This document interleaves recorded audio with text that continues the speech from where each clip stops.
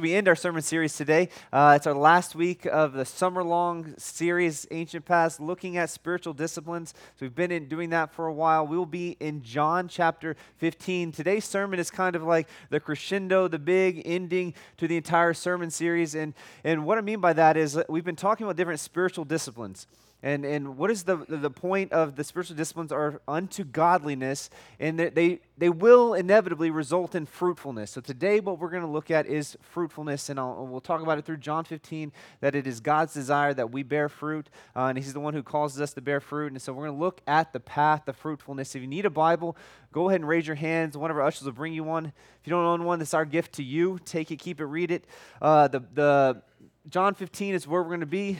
The path of fruitfulness. What we're going to do is actually start in verse 7 and 8, and then we'll jump back into verse 1. But I want to start with this premise, this big idea here, that God is the one who desires fruitfulness. And so I don't want us to get caught up into this idea that it is mankind who originated the desire for fruitfulness. It is God's design that we bear fruit. Period. And he says it this way specifically, Jesus does, here in verse 7 and 8. He says, "If you abide in me, and my words abide in you, ask whatever you wish, and it will be done for you. By this my Father is glorified." By what? That you bear much fruit, and so prove to be my disciples. So God is glorified when which glorified means He's made much of. His image is reflected when we bear much fruit. And it doesn't say just bear little fruit. God's desire is that we be very fruitful. Very fruitful. I know this is hard, depending on your church background. If you came from a church that only pushed numbers and only pushed fruitfulness, and you just feel like it was all about the show, all about the numbers, all about those things. And I hear you, and I get that. But what I want us to see here is not your past experience. What I want you to hear and see is the words of Jesus. This is Jesus speaking. He says it's God the Father's desire that you bear much fruit. He is glorified in fruitfulness. See, fruitfulness is not necessarily just numbers. And so we're going to get into that as we go along. But fruitfulness is fruitfulness. It's multiplication. It's growing. It's not decreasing. And what we see this is that Jesus says that you will prove to be my disciples here. And what he means by this is not that, and this is where I think a lot of people get mixed up, and why we have baggage from this idea of fruitfulness, is that some people think proving means here that you must work to earn your way into the family. If you produce fruit, if you force yourself to be fruitful, then somehow that legitimizes your Christianity. That's not what he is saying here. What he is saying here, this word prove, is he's saying this is the result of being a disciple. That you abide, you remain, and you produce fruit. See, fruit is the evidence of the Christian. It's the results of being a Christian. It is not what we must work to do in order to legitimize our faith. And we're going to spend most of our time, hopefully you see that by the end of today, but this is where I want to start. But I want you to start with the idea that this fruitfulness is God's desire. It even was God's desire in the beginning. When God created Adam and Eve, what is the thing He told them to do? Be what? Fruitful and multiply. Subdue the earth. And what we've talked about at length over and over again here is that mankind was created in the image of God to reflect God in the word and deed in every sphere that they've been placed in. And the first thing He wanted them to do was populate the earth. And so He wanted to populate the earth with image bearers who reflected the glory of God and who lived, worked, lived their lives to the glory of God. They were fruitful in everything they did, word and deed. And so we're not to just make babies, though we should, but we are to reflect Jesus in our entire life and have sons and spiritual sons and daughters and spiritual daughters. This is what Jesus says in the Great Commission is discipleship. To produce fruit of disciples who reflect Jesus in their everyday life. This is what we've been commanded to do since the very beginning, be fruitful. Additionally, in times like, say, the flood, when the flood came, what was the same result after the flood was that Noah and his family were to be fruitful and multiply, subdue the earth, the very same command that God gave Adam.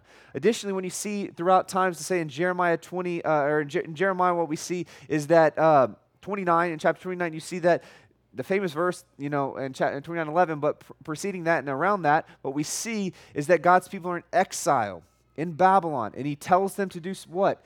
To multiply. Do not decrease in Babylon.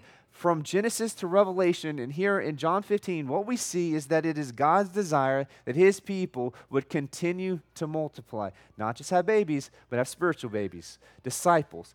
Don't decrease. The kingdom of heaven is never to decrease. And that's what we see here. And he says, what's going to be the result of you abiding in me is that you're going to not decrease. You're going to continue to be fruitful. We see in Galatians 6:9 that this encouragement to us to not grow weary in doing good, for what? In due season you will reap if you do not give up. It's the promise that you will reap if you don't give up. So what is it in your life that you just, like I've been praying for God to save, for God to move, for God to rid me of the sin, this desire to help me overcome? What is it that this pain point in your life that you've been begging the Lord, you've been doing what it says in verse 7, I'm asking whatever I wish, and Lord, will it be done? I don't know if it will be done. And you're just praying for the soul of a friend, a family member, or you just need to overcome a sin or addiction, or there's something in your life that you know that God's will is that it would change. And so you're praying and asking, and you're abiding, you're remaining in God, and you're just weary right now. How many of you need to hear today that you will reap a harvest if you don't give up? See, here's the reality. I think so many Christians are not fruitful in their life because they give up, period. They give up praying. They give up seeking. They give up worshiping. They give up. They give up. And what I'm saying is you should give up trying to force fruit yourself, but you should not give up cultivating, give up abiding, give up remaining, give up praying. See, everyone loves verse 7. If you abide in me and my words in you, ask whatever it is, and it'll be done for you. But we take that out of context, and we don't see this as a context of fruitfulness. Where do you need to see fruit? Where do you need to see spiritual fruit in your life? Some of you are like, I want fruitfulness in my womb. Praying for, we've seen that in our church. We've seen those who've desired to be pregnant, unable to get pregnant, become pregnant through doing what? We asked and pleaded and asked the Lord, and He delivered. He did on His timing. And some have yet to receive the blessing of fruitfulness from the womb. Some of you have struggled in your disciple making, and you're like, man, I haven't seen fruitfulness yet. Don't give up. And so this is what I want us to see. That when it's not just don't give up, but I want you to see behind that it is God the Father's desire that you be fruitful. He wants to help you. He is with you. So don't stop praying. When your strength is failing, continue to endure. God desires us to bear fruit, and so He prunes us. That's what we see next. God wants us to bear fruit. Therefore, He prunes us. This we see in verse 1 and 2. He says this, I am the vine. This is Jesus speaking. My Father is the vine dresser. Every branch in me that does not bear fruit, He takes away. And every branch that does bear fruit, He prunes that it may bear more fruit. So you see again and again that Jesus is like, hey, the Father is kind of about this like multiplication thing. He wants, if you're being fruitful, He's not just going, okay, good job. He said, let's bear more fruit. Let's reach more people. I think it's important for me to say before we continue to go forward is that who is fruit for? Like, just think about it. Is it for the tree? It's not. It's for others. Fruit is to be shared, to be enjoyed, to be experienced by others. That's what fruitfulness is. Not for you. It's for others. Yeah, you may get to enjoy it, but it's what I want you to see is that the vine. Think about a vine or that is bearing a lot of fruit. The vine is glorified because it's like, look around, we got a really fruitful vineyard here. God the Father is glorified through His people producing fruit. He says two things here, that Jesus is the vine and the Father is the vine dresser. He's the one overseeing the whole project. And we are the branches. We're attached to the vine. He'll spend more time talking about that later, but I want you to see, he says this, fruitless branches are taken away, and fruitful branches are pruned so that they bear more fruit. See, we live in a world today when it comes to hardship or when it comes to things like pruning, you're like, man, what did I do wrong? Does God hate me? And he says, he's actually like, those are the fruitful guys. The ones who get pruned are the branches that are bearing fruit. It's not the fruitless that are getting pruned. And so what is fruitfulness? Fruitfulness it can be many things here, and this is big category. One, there's fruit of character. The Bible speaks of the fruit of character. That is fruit of the Holy Spirit. You got love, joy, peace, patience, kindness, goodness, faithfulness, gentleness, self-control. That is fruit that is to be produced in and through you, individual Christian. That's what it is to do. Like you're supposed to produce the fruit of the Holy Spirit. I say you're supposed to, meaning the Holy Spirit is producing fruit in you to be enjoyed by others. Like, right, a patient person, one of the fruit of the Spirit is patient. Patient people are fun to be around. Impatient people are annoying, right? Been around it, you've been that impatient person. You're like, man, when I'm impatient, people don't like being around me. Yeah, because it's bad fruit. It doesn't taste good. Like people are like, I'm not going to eat that. I don't enjoy that. But a patient, a kind person, a gentle person, someone who's not self-seeking, like someone who's producing, like 1 Corinthians 13, love, like you're just like, I really like being around that person. They're enjoyable. Like the fruitfulness of a Christian is other people enjoy it. Other Christians enjoy it. Additionally, we see fruit in the fruit of the mission, the mission that Jesus called us to. He didn't call us to a mission to just, in theory, but to make disciples that it would actually produce more disciples, right?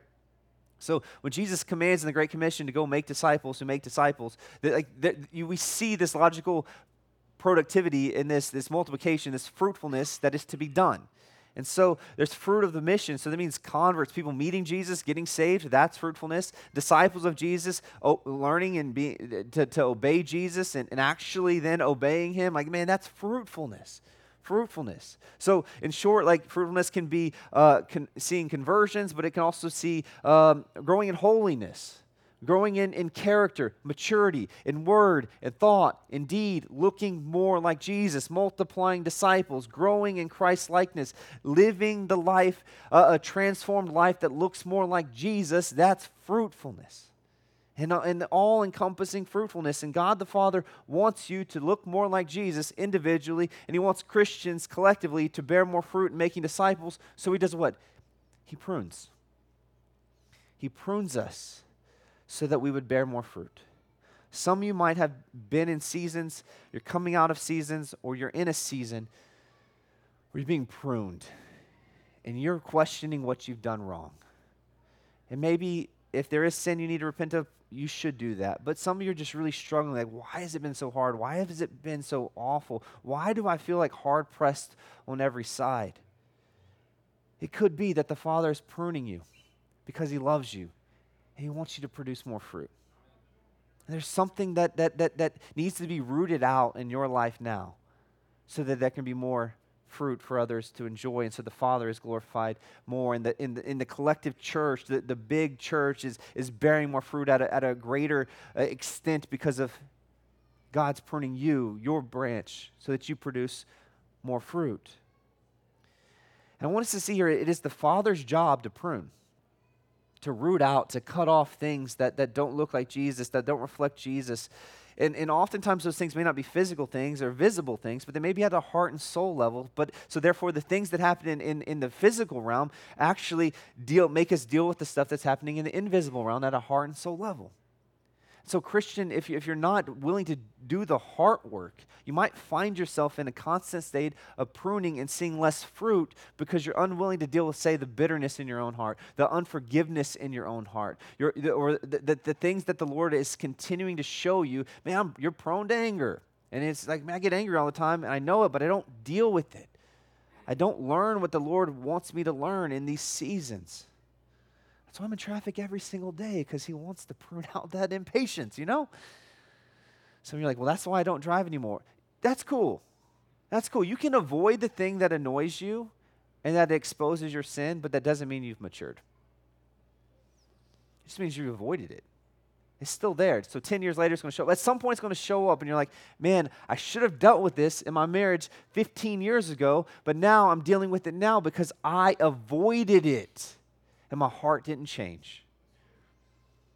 I see it. You see it over and over in people's lives. They don't deal with it, and then the fruit is not there in the future, but the fruit of their disobedience, the fruit of their neglect to what God was exposing is actually ruining and harming their life later. So see, fruitfulness is for the flourishing of the Christian, flourishing of the society, flourishing of the culture.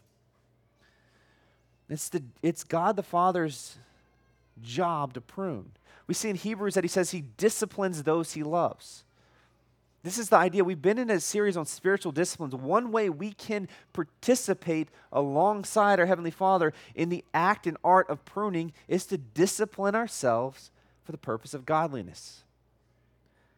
It is the Father's will that we would produce much fruit, but it's also the Father who disciplines and prunes. He disciplines us when we get out of line so that we'll get back in line. He prunes so that we bear much fruit. So as God's people, we're not just sitting here like doing nothing. We're participating alongside of him. It is him who is working in and through us for his own good pleasure, but we participate in the willful fight against the sin in our own heart when it's exposed. We willfully participate in the act of pruning and walking in repentance, confessing sin in community, living out what we discussed all of last week in our sermon series, or in the sermon last week of following Jesus, in fighting our sin and fulfilling his mission in the context of community. This is what we've been called to do, and that is a participating with God the Father in the act of pruning. And I want you to see this is not to earn, not earning your fruitfulness there. You're just making yourself available so that the Father can produce the fruit. See, a branch needs pruning to bear more fruit. And we want to bear fruit as Christians, and we as a church want to help you bear fruit as Christians. God the Father is glorified in it. We want to glorify God. So you hear this language of a Christian, like, I want to glorify God. Produce fruit. That's one of the ways. There are many ways we glorify God. One of the things we teach the kids in the kids right now, where they're learning, is they learn how do you glorify God? By loving him and obeying his commands and law. By loving Jesus and obeying his commands and law. So there's an emotional side, there's a spiritual side, there's a heart side that loves God. And then what we're going to see later, Jesus says, if you love me, you'll keep my commands. See, they have fun in there learning about him. You know, they're laughing, they're loving it. Sounded like something crazy happened, but they laughed. It was great. So we participate with God the Father in the art and act of pruning by disciplining ourselves for the purpose of godliness, repenting, walking in community, walking near the Lord. And so what I want us to see next is that here, not only do we have fruit to be enjoyed, and it's personal and it's corporate, but I want you to see this fruitless branch. God does not prune a fruitless branch. So what either happens, he says that he takes it away. And this Greek word where it says taken away here, it means one of two things, or it means two things, I should say. It means to remove or to throw away, as it's written in the English. But the first definition of this word is to raise up, to elevate, or to lift up. So what this is a vine dresser would do one of these two things in the act of cultivating fruitfulness in a branch, is that they would do one, lift it up. So if the branch is not bearing fruit, and maybe it's stuck in the mud and the dirt and it's not able to have access to sun, one of the things a vine dresser will do is lift up the branch, maybe put a stick underneath it, something to lift it and hold it up so that it can get sunlight, nourishment, so that it can start producing fruit. So that's one thing a vine dresser does, is lifts up the branch that's not bearing fruit so that it can bear fruit. And so this is one of the definitions of the same word. The other thing is that if it's not producing fruit and it is dead, he cuts it off and he throws it away. So those are the two options the vine dresser has. But the goal of the vine dresser is that he would have fruitfulness in the vine. So I want us to see here that fruitless branches are not yet pruned, but are to be put in a position that they may have life. And if they don't have life, they're cut off. So some of you may feel right now that you're in a season of faithless and fruitlessness. And that's how you feel right now. You're just like, I just feel real faithless. I feel very fruitless. What I want you to know is that this is where the church must come alongside you, and you must submit yourself to the church in order to let us help you be lifted up so that God the Father can shine his light, the Son, Jesus Christ, on you so that you can produce fruit. If not, you're just going to get cut off. I want you to see this is an act of love. We want to come alongside you, not to control you, not to manipulate you, but to help you, to lift you up, to put you in. This is exactly like what the paralytic did with the friends of the paralytic did with Jesus. There's 4 friends who the dude couldn't walk, and they knew they needed to get him to Jesus. So what they did, they lifted him up, they tore open someone's house and dropped him at Jesus' feet so that Jesus could heal them. You need healing. Some of you need God's people to come alongside you and lift you up, to help position you in a position to overcome an addiction, to overcome a stronghold, to overcome anger or bitterness or resentment, or just hey, follow Jesus for the first time. You need the church to come alongside you. You need God's people to help lift you up, to help you to do the one thing that will cause you to bear fruit, and that is to abide. Branches that don't abide literally means to stay connected to the vine. A branch that's stuck to the vine, that's the word abide. Branches that don't stay connected to the vine do not produce fruit, period. Rather, they're usually thrown away. If they don't stay connected, what happens is they get thrown away, thrown into the burn pile for firewood. He continues this point here in verse 3. We are to abide in order to bear fruit. So we're to prune. God the Father prunes us to bear fruit, but we're to abide to bear fruit. If we don't abide, we will not produce fruit. He says at first, he says this, you are already clean. He's talking to his disciples, because of the word I have spoken to you. See, he says, you are already clean. Elsewhere, Jesus will tell us that his disciples are clean, and he'll give a caveat for Judas and say, you're not clean. He'll say, all of you are, but one guy's not. And so what we see here is that what going to church doesn't make you clean, hanging around with Jesus doesn't make you clean, just being in his presence doesn't make you clean, trusting him, abiding him, and giving your life to him makes you clean. Feeding the poor doesn't make you clean, having the right morals doesn't make you clean, voting for the right guy doesn't make you clean. Nothing makes you clean other than Jesus. You need Jesus. We need Jesus. We all need Jesus to make us clean. That's what we need. The big idea of the Bible is that we're all unclean. Every single person. Sometimes people think, oh, Christians just think they're superior to everyone. No, we just recognized we were dirty and we got a shower. As we realized it, Jesus was the one who cleansed us. He's the one who wiped away the dirt, our filth, our guilt. We didn't do anything. He cleansed us. And so we all need rescuing. We all need redemption. We all need forgiveness. We all need cleansing. And Jesus is the only one who can cleanse us. True cleansing of our guilt at a soul level, at a heart level, of our shame, of our sin that we've committed and sin that's been committed against us.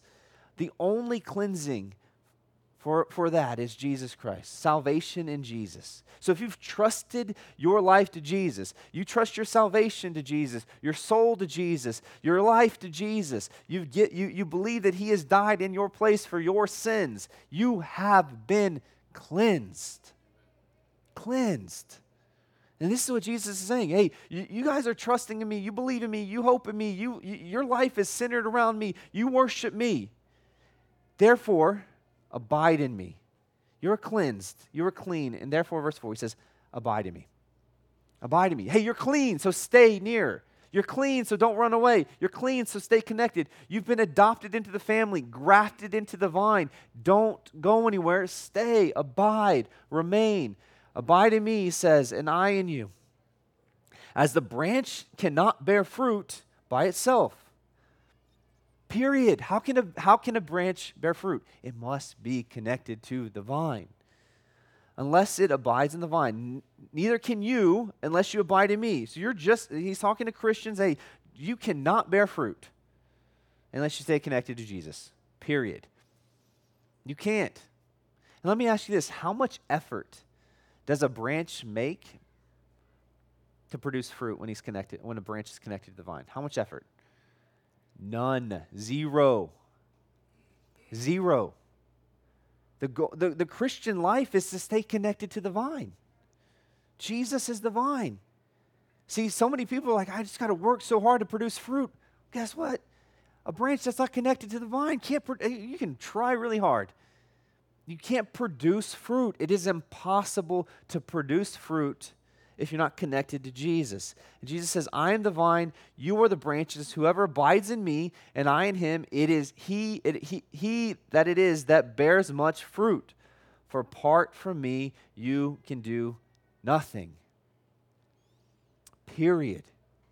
We must abide, which means remain. We must stay attached to Jesus. This isn't simply staying in Jesus' presence, like figuratively, like in proximity, staying connected to him. A branch that is next to a vine still does not produce fruit. It must be connected. It must be grafted in the vine. And this is the language of the New Testament, that we were not a part of the vine, and Jesus grafted us in the vine through faith and repentance in him. We've been put into the vine so that his life can be produced in and through us. And Jesus is the vine, we are the branches. Therefore, the fruit that we produce comes from the life of Christ. It's Jesus' life lived out through us that is the fruit that is to be enjoyed, that is to be seen, that is to be multiplied. See, it's not the fruit of your personality. It's the fruit of your desires, your dreams, your kingdom. That's soiled, rotten fruit. And there are trees that produce bad fruit. And they can multiply bad fruit. God's desire is that we produce fruit, the fruit of Christ. Therefore, we must stay connected to the vine, who is Christ. Simply put, a branch does not do anything to produce fruit, but stay connected to the vine. We had a tree fall in our yard the other day. Like, it was a while. We've had a few. I don't know what's going on in my backyard. If you know anything about trees, just let me know. But we had a whole tree, just fall. Just the whole sucker just fell, and my son's like, that almost hit me. And he's 3, so it would have been really bad, like a whole tree. And we went.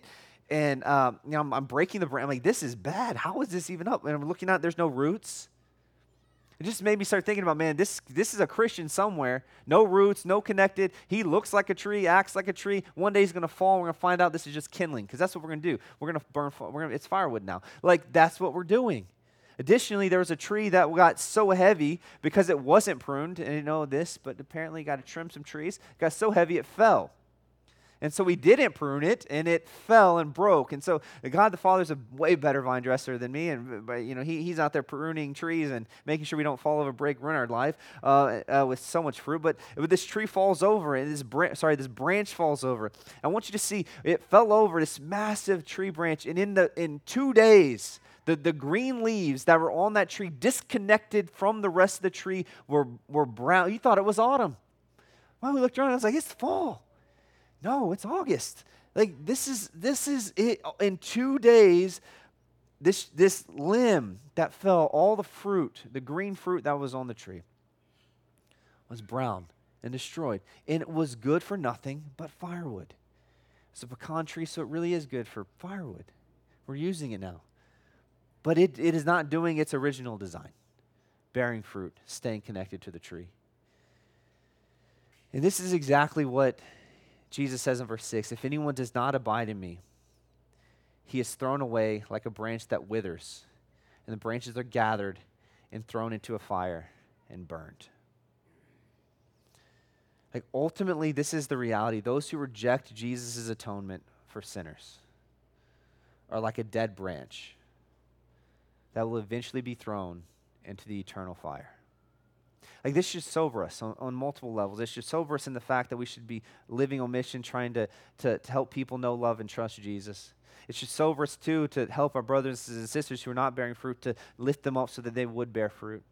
Additionally, it should sober us to know if that's you and you are fruitless and you're faithless and you don't know, love, and trust Jesus and you don't think you need to, there is an eternal bonfire that you will be kindling for if, like, you don't repent and trust Jesus. Like, this is what Jesus is saying.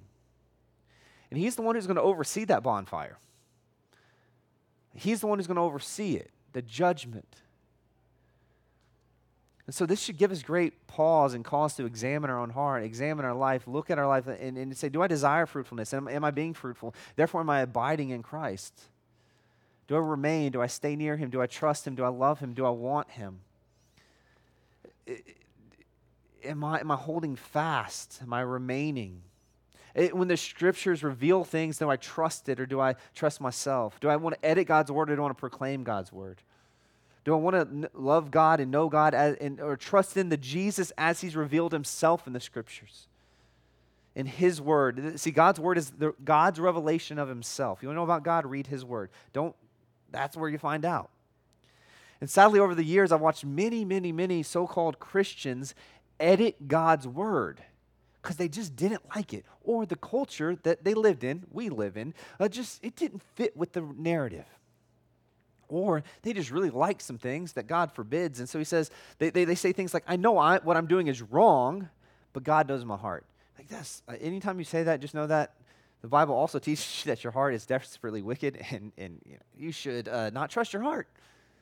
You should trust your God. You should trust what he says about you and in his redemption plan for you. So I've seen additionally so many so-called Christians no longer abide. So see, what we do is when we start editing God's word, instead of submitting to God's word, what we're doing is detaching ourselves from the source of life.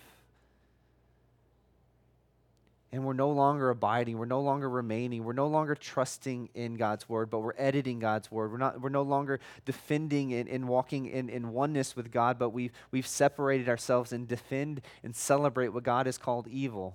And therefore, God has said that we've become opponents of him. See, there are Christians out there who carry the label Christian, who don't abide or remain in Jesus, don't trust him, don't trust his word, but want to edit his word, change his word, and they've made themselves enemies with God. And this isn't me writing the news, I'm just telling you what it says. Additionally, others have, so that's more obvious, but then there's others who are just slowly, silently disinterested. Christians who are just disinterested, apathetic, justifying their lifestyles because they fell in love with making more money, they don't have time, the Cowboys are playing, and now we don't have time for church, and it's just exhausting, and just little excuses here and there. I don't read, not reading my Bible, not knowing my God, not submitting to his word, not really interested in the things of God anymore, just slowly drifting away. And what they don't understand is soon they will be like the branch that's no longer connected to the vine, withered and dead. Luckily, on this side of eternity, God can bring life into dead limbs. There are miracles. But that we shouldn't be banking on, and I know a guy, this is his posture. He's like, God's sovereign. If he wants me back, he'll get me. It's been 10 years, and he's just been further and further, wandering from the Lord. And yeah, he's right. God can shake him up. But he also can let you die. He didn't stop Judas. I want you to see this. We somehow think that Jesus Christ is just going to go after everybody when they've resolved in their heart to walk away. I say this not to cause you to lose hope for those you're praying for, but for those who are in the room or those who may be listening to this who are just like, you know what, like one day I'll get around to it. Jesus didn't give a caveat for the rich young ruler when you get around to it. He says, all right, I'm leaving. The rich young ruler, Jesus says, hey, follow me. He says, no, I love my money and stuff too much. And Jesus said, okay, I don't care. Like, I'm leaving. Like, he let the dude die apart from him because he loves stuff other than Jesus. Jesus sometimes will spend a lot of energy running after people. Sometimes he lets the branch that decides to leave the vine wither and die. Judas, additionally, when Jesus tells Judas, hey, go do what you're going to do. Go sell me out to be murdered. I'm going to take this one. He didn't stop him. The scariest thing in life is to be disconnected from Jesus the vine. And you're just left there to wither and die. That's why we must So if in your heart you're going, no, I want to stay in the vine. I want to stay near Jesus. Good. That's the Holy Spirit producing a longing for Christ. And so I'm pleading with you to abide, therefore. Remain. Christians remain near Jesus. They stay connected to the vine. I want you to see this. This is the fight of the Christian life. The Christian life is a fight to abide. The Christian life is a fight to remain. The Christian life is a fight to stay connected to Jesus so that we can produce fruit. And so I want you to see this. Branches can't help. Like again, they can't help but to produce this fruit. So therefore, the fight for the Christian is absolutely a must, that we must fight. Not to produce fruit, but fight to remain close to Jesus. That's what he says. That's what's next. We must fight to stay close to Jesus. Verse 9, he says, as the Father has loved me, so I have loved you. Abide in my love. See, staying close to Jesus, abiding in Jesus, starts with knowing that you're loved by God. Jesus loves you. And this is not love based on anything you bring to the table or how awesome you are or your goodness or anything, but it's purely based off of God's goodness and grace towards you. He loves you. Some of you need to hear that today. God loves you. Therefore, out of that love, you should abide and remain. Like he wants you. He's not. This is not like a father who has rejected you, but has received you, has adopted you, has brought you into the family. You are loved. Verse 10, he says, if you keep my commandments, you will abide in my love. So you're like, hey, how do I abide? How do I fight to stay in this game? Keep my commandments, Jesus says. Do what I've said. If I say this, do it. Don't question it. Don't edit it. Don't amend it. Just do it. Believe it. Trust it. Obey it. We as a nation have a hard time just hearing what Jesus says and going, okay, I'll do it. But that's what you require of your 3-year-old. Hey, I've told you to do this. I love you. Eat your fruit. So is the same with God.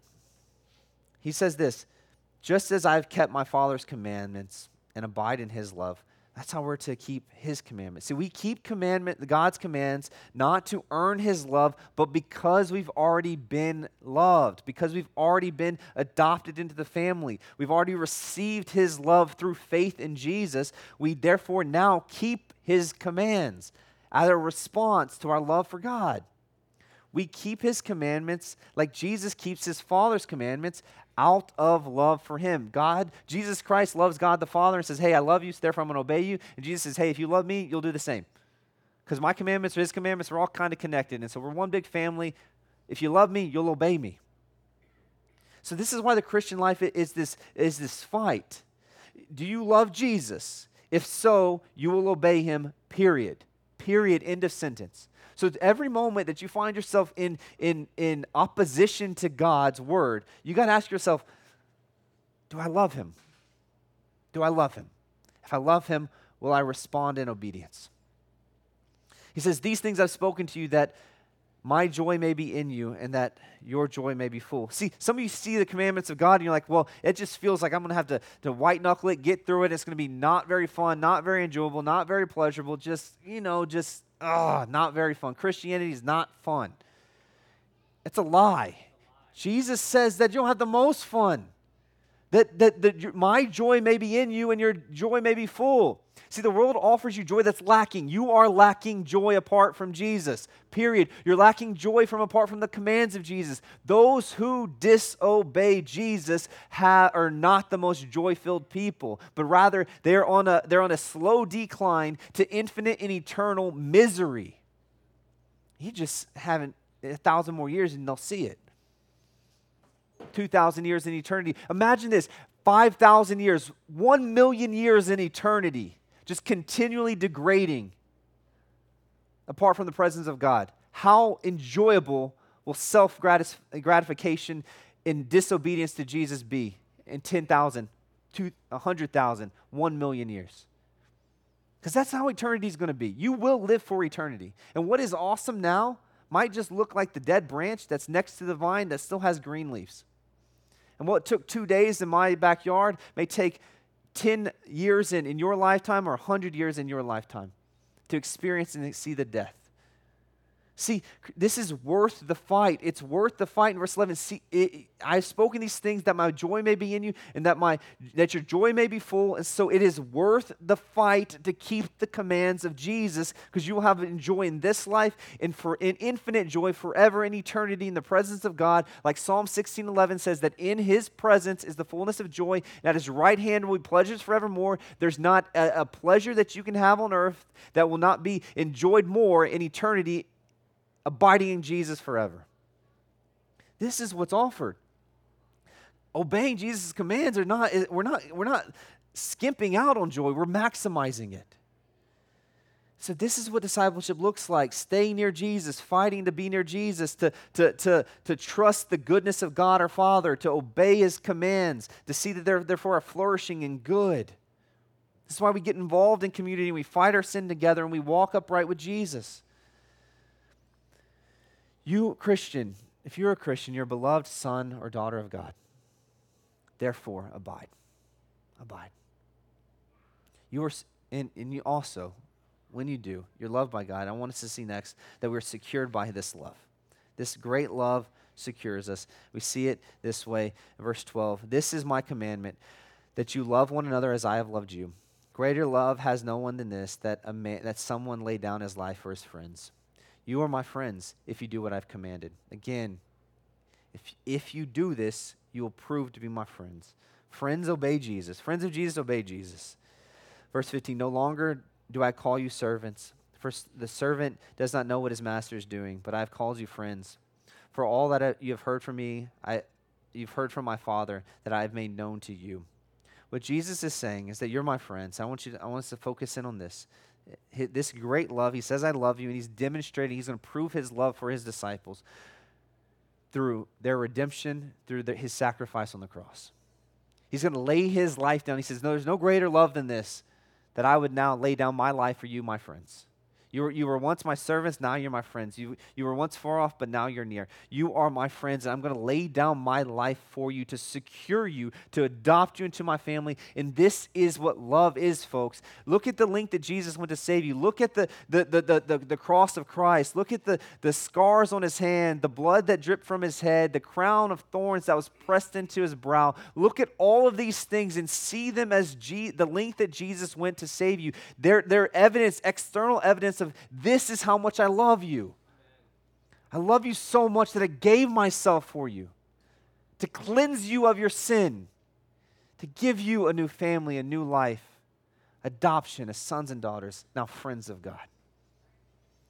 See, in this ecosystem of this all-encompassing, never-ending, abiding, securing love, we have this command to now in turn love one another like Jesus has loved us. You're my friends. Now do what I've commanded. Obey my word. And I want you to see this love of Christ secures us so that when we fall short, we're not abandoned. There's redemption, there's forgiveness, there's hope, there's repentance, there's forgiveness. But all that forgiveness and that hope is in the mercy of Jesus is to drive us to stay near God the Father, to not run off, to stay near, to realize that there's more mercy and grace in Jesus than sin in us, and therefore abide, remain in his love. See, when we find ourselves as Christians negotiating with willfulness to Jesus, I want you to see this: willful disobedience to Jesus makes you not a friend of God, but an enemy of God. Willful disobedience, when you're willfully disobeying God, it's not just petty sin, it's treason. So look at the great length that Jesus went to save treasonous people, to cover their past sin, their present sin, their future sin, to give his life for them in their place. His love encompasses, captures them, rescues them so that they would worship him, abide in him, stay near him, obey him, and therefore produce much fruit, knowing that they're secured in Jesus' love as the King's kids. That's Christianity. Now, we're going to end with this. It may go a little long, and that's okay. Because I want us to see this.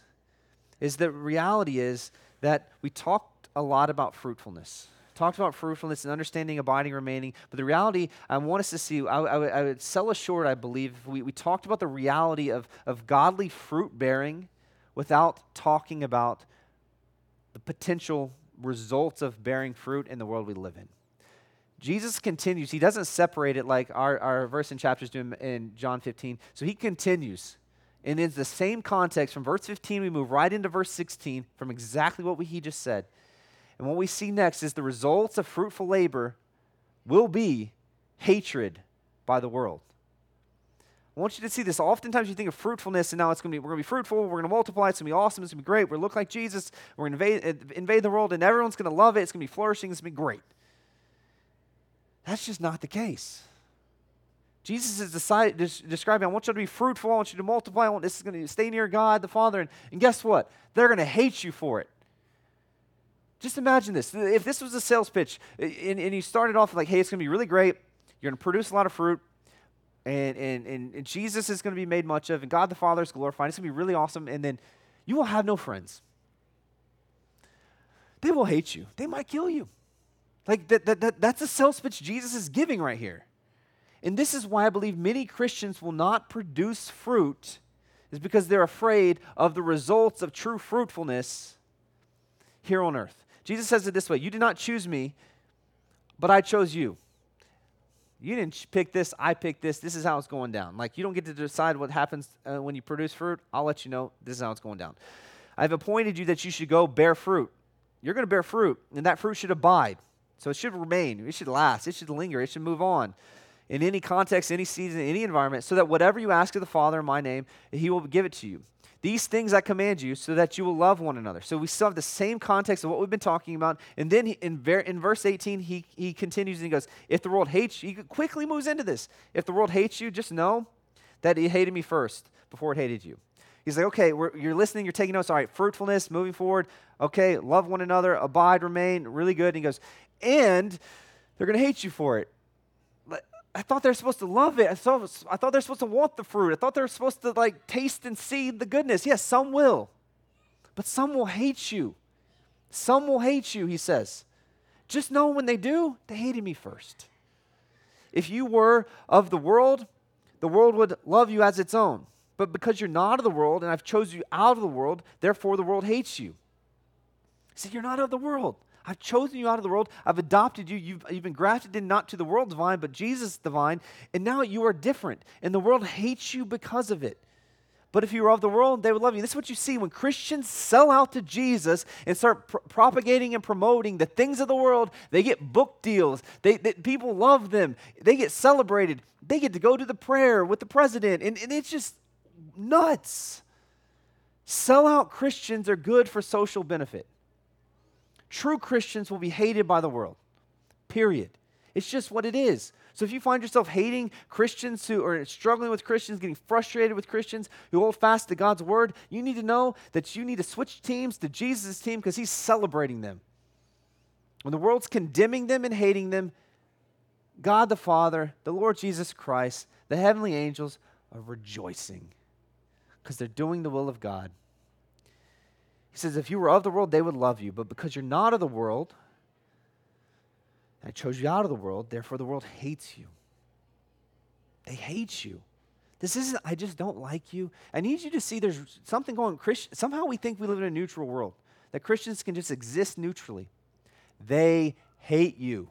The world hates you. Regardless of if they say it or not, the spirit of the age that's behind them hates you because they hate Jesus. That's why you can pray to every other known god that are all demon gods, but if you start praying to Jesus, you get in trouble. It's because Jesus is the only true God, and all the other gods know that, and they just want to deceive you. Verse 20, remember the word I've said to you. A servant is no greater than his master. If they persecuted me, they will also persecute you. Not a maybe. If they persecuted me. Did they persecute Jesus? Yes. Hung him out on a cross, bled out in your place for your sins. You better believe it. You better hope, and you better rejoice in the fact that they persecuted him, because if they did not, you would not have atonement for your sins. So if you can rejoice in the cross of Christ and say, I'm a Christian now because I look upon the cross of Christ and say, my sin, my Savior, I rejoice. This is awesome. You died in my place, and now I have hope. I have redemption. I have salvation. I am now a child of God. And if you can glory in the cross of Christ, in the persecution of your Savior, but then won't understand and won't be willing to be persecuted for the cause of Christ, you might not be in the family. Because you're looking at the persecution of Christ and saying, that's for you, for me, but I not for me. I get the salvation, but I don't get the persecution. And Jesus says, hey, it doesn't work that way. If they persecuted me, they will also persecute you. They will also, and this is in our day and age where I don't think Christians yet understand, this is how the church grows. You want to see revival in our land? Someone's got to get their head chopped off. It's going to happen. It's going to happen. I believe revival will break out in our land. It will break out in the world. I really do believe it. And the church will move with great power. I have great confidence that the kingdom of heaven will have no end because God's word says it doesn't. And I have great confidence that the gates of hell will not stand against the church because Jesus says it. I have great confidence that Jesus is the king, ruling and reigning now and forevermore because the Bible says it. I have a lot of great confidence that we win because Jesus wins. But I don't have great confidence that we're all going to make it out alive. Actually, there's going to be a wave, probably, of those who are persecuted. And what ends up happening throughout world history is that every time the church is persecuted, it multiplies. So when you see the day and age coming, and you see the words, the accusations, the false accusations, the persecution, don't be fazed by it. Don't be fazed by it. When you see that our church or individuals in our church are being publicly humiliated in the culture for obeying Jesus and holding fast to his word, don't be afraid. Don't be surprised. See, this is the result of fruitfulness. Because if the fruit continues to be bore in our city, eventually they'll want to chop down the limbs themselves. It will happen. This is what Jesus says. The reality is that the Christian cannot be silent with its fruitfulness. There's a great social, perhaps familial, relational cost of obeying Jesus. I feel this in my family all the time. We can't even say in our family that there's two genders without people getting really upset, really offended, and writing us books about how we're wrong and outdated. And that's not even the good stuff yet. That's just the petty stuff, the small stuff. I need you to see Christianity is not a private faith waiting to go public. It's a private faith that's already gone public. Will you go public with your faith?